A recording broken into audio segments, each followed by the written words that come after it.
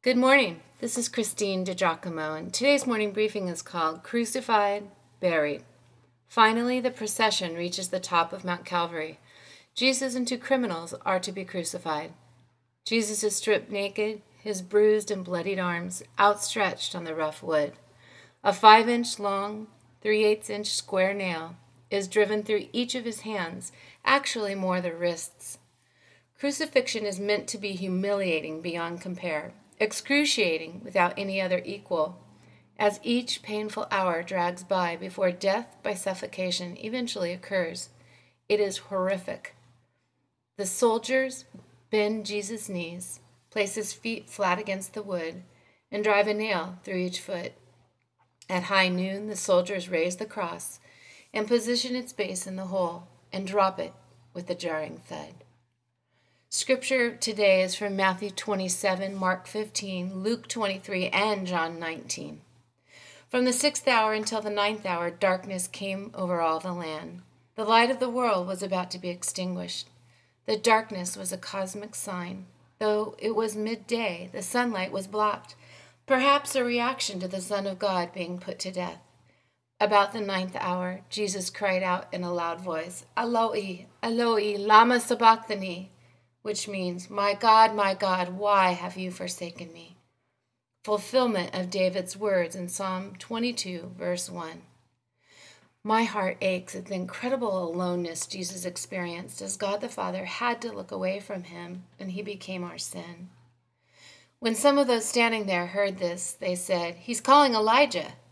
Later, knowing that all was now completed, and so that Scripture could be fulfilled, Jesus said, I am thirsty. Immediately, one of them ran and got a sponge. He filled it with wine vinegar, put it on a stick, and offered it to Jesus to drink. When he had received the drink, Jesus said, It is finished. Tetelestai. Jesus called out in a loud voice, Father, into your hands I commit my spirit. Tetelestai, he uttered, and then drew his last breath. It was a Greek expression, but everyone standing within earshot would have understood what Jesus said. It is finished. Tetelestai, when used in accounting, meant paid in full. In fact, archaeologists have found papyrus tax receipts with the word written across them. Interesting. With Jesus' dying breath, our sin was paid in full. Our debt was canceled. Our Lord died on the cross, and then he was buried. A man named Joseph from Arimathea, and also a member of the Sanhedrin, went to Pilate and asked to care for the body of Jesus. He took a big risk in doing so because he obviously came out in support of Jesus by making such a request. The disciples, except for John, had fled the scene, concerned that their close relationships with Jesus might find them imprisoned or worse, executed.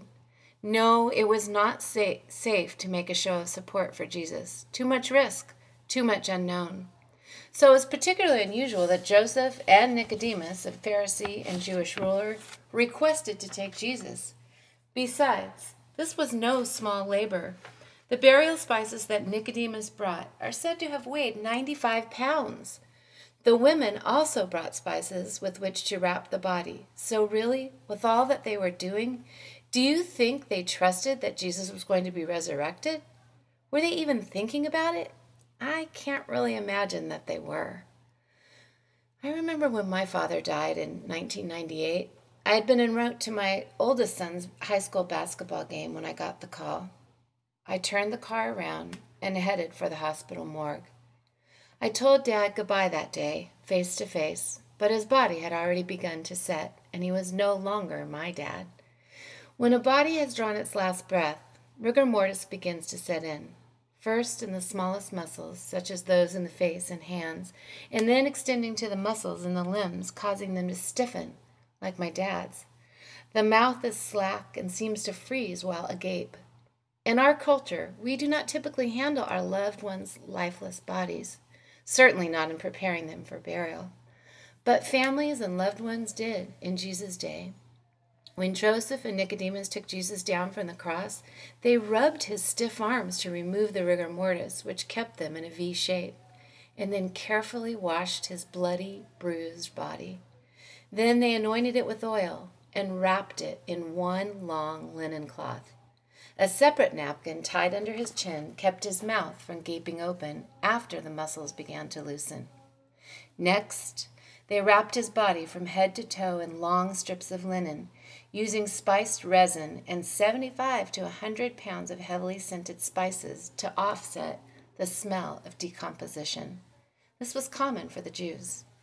The men were working quickly to be sure that Jesus was in the tomb by nightfall. They wanted to keep the Sabbath day sacred, remember, beginning at sundown, and also knew that law required the body of someone who had been executed to be buried that same day. Dear Lord, since a little girl, I have believed you lived and died for human beings who you love so much. But revisiting some of the details is so humbling, how you suffered.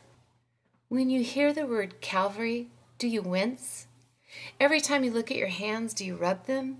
And in view of these things, how then shall I live? Be devoted to me. That is my highest desire. Love me. Spend time with me. Jeremiah captured the passionate question that burns in my heart. Who is he who will devote himself to be close to me? Simply, Jesus.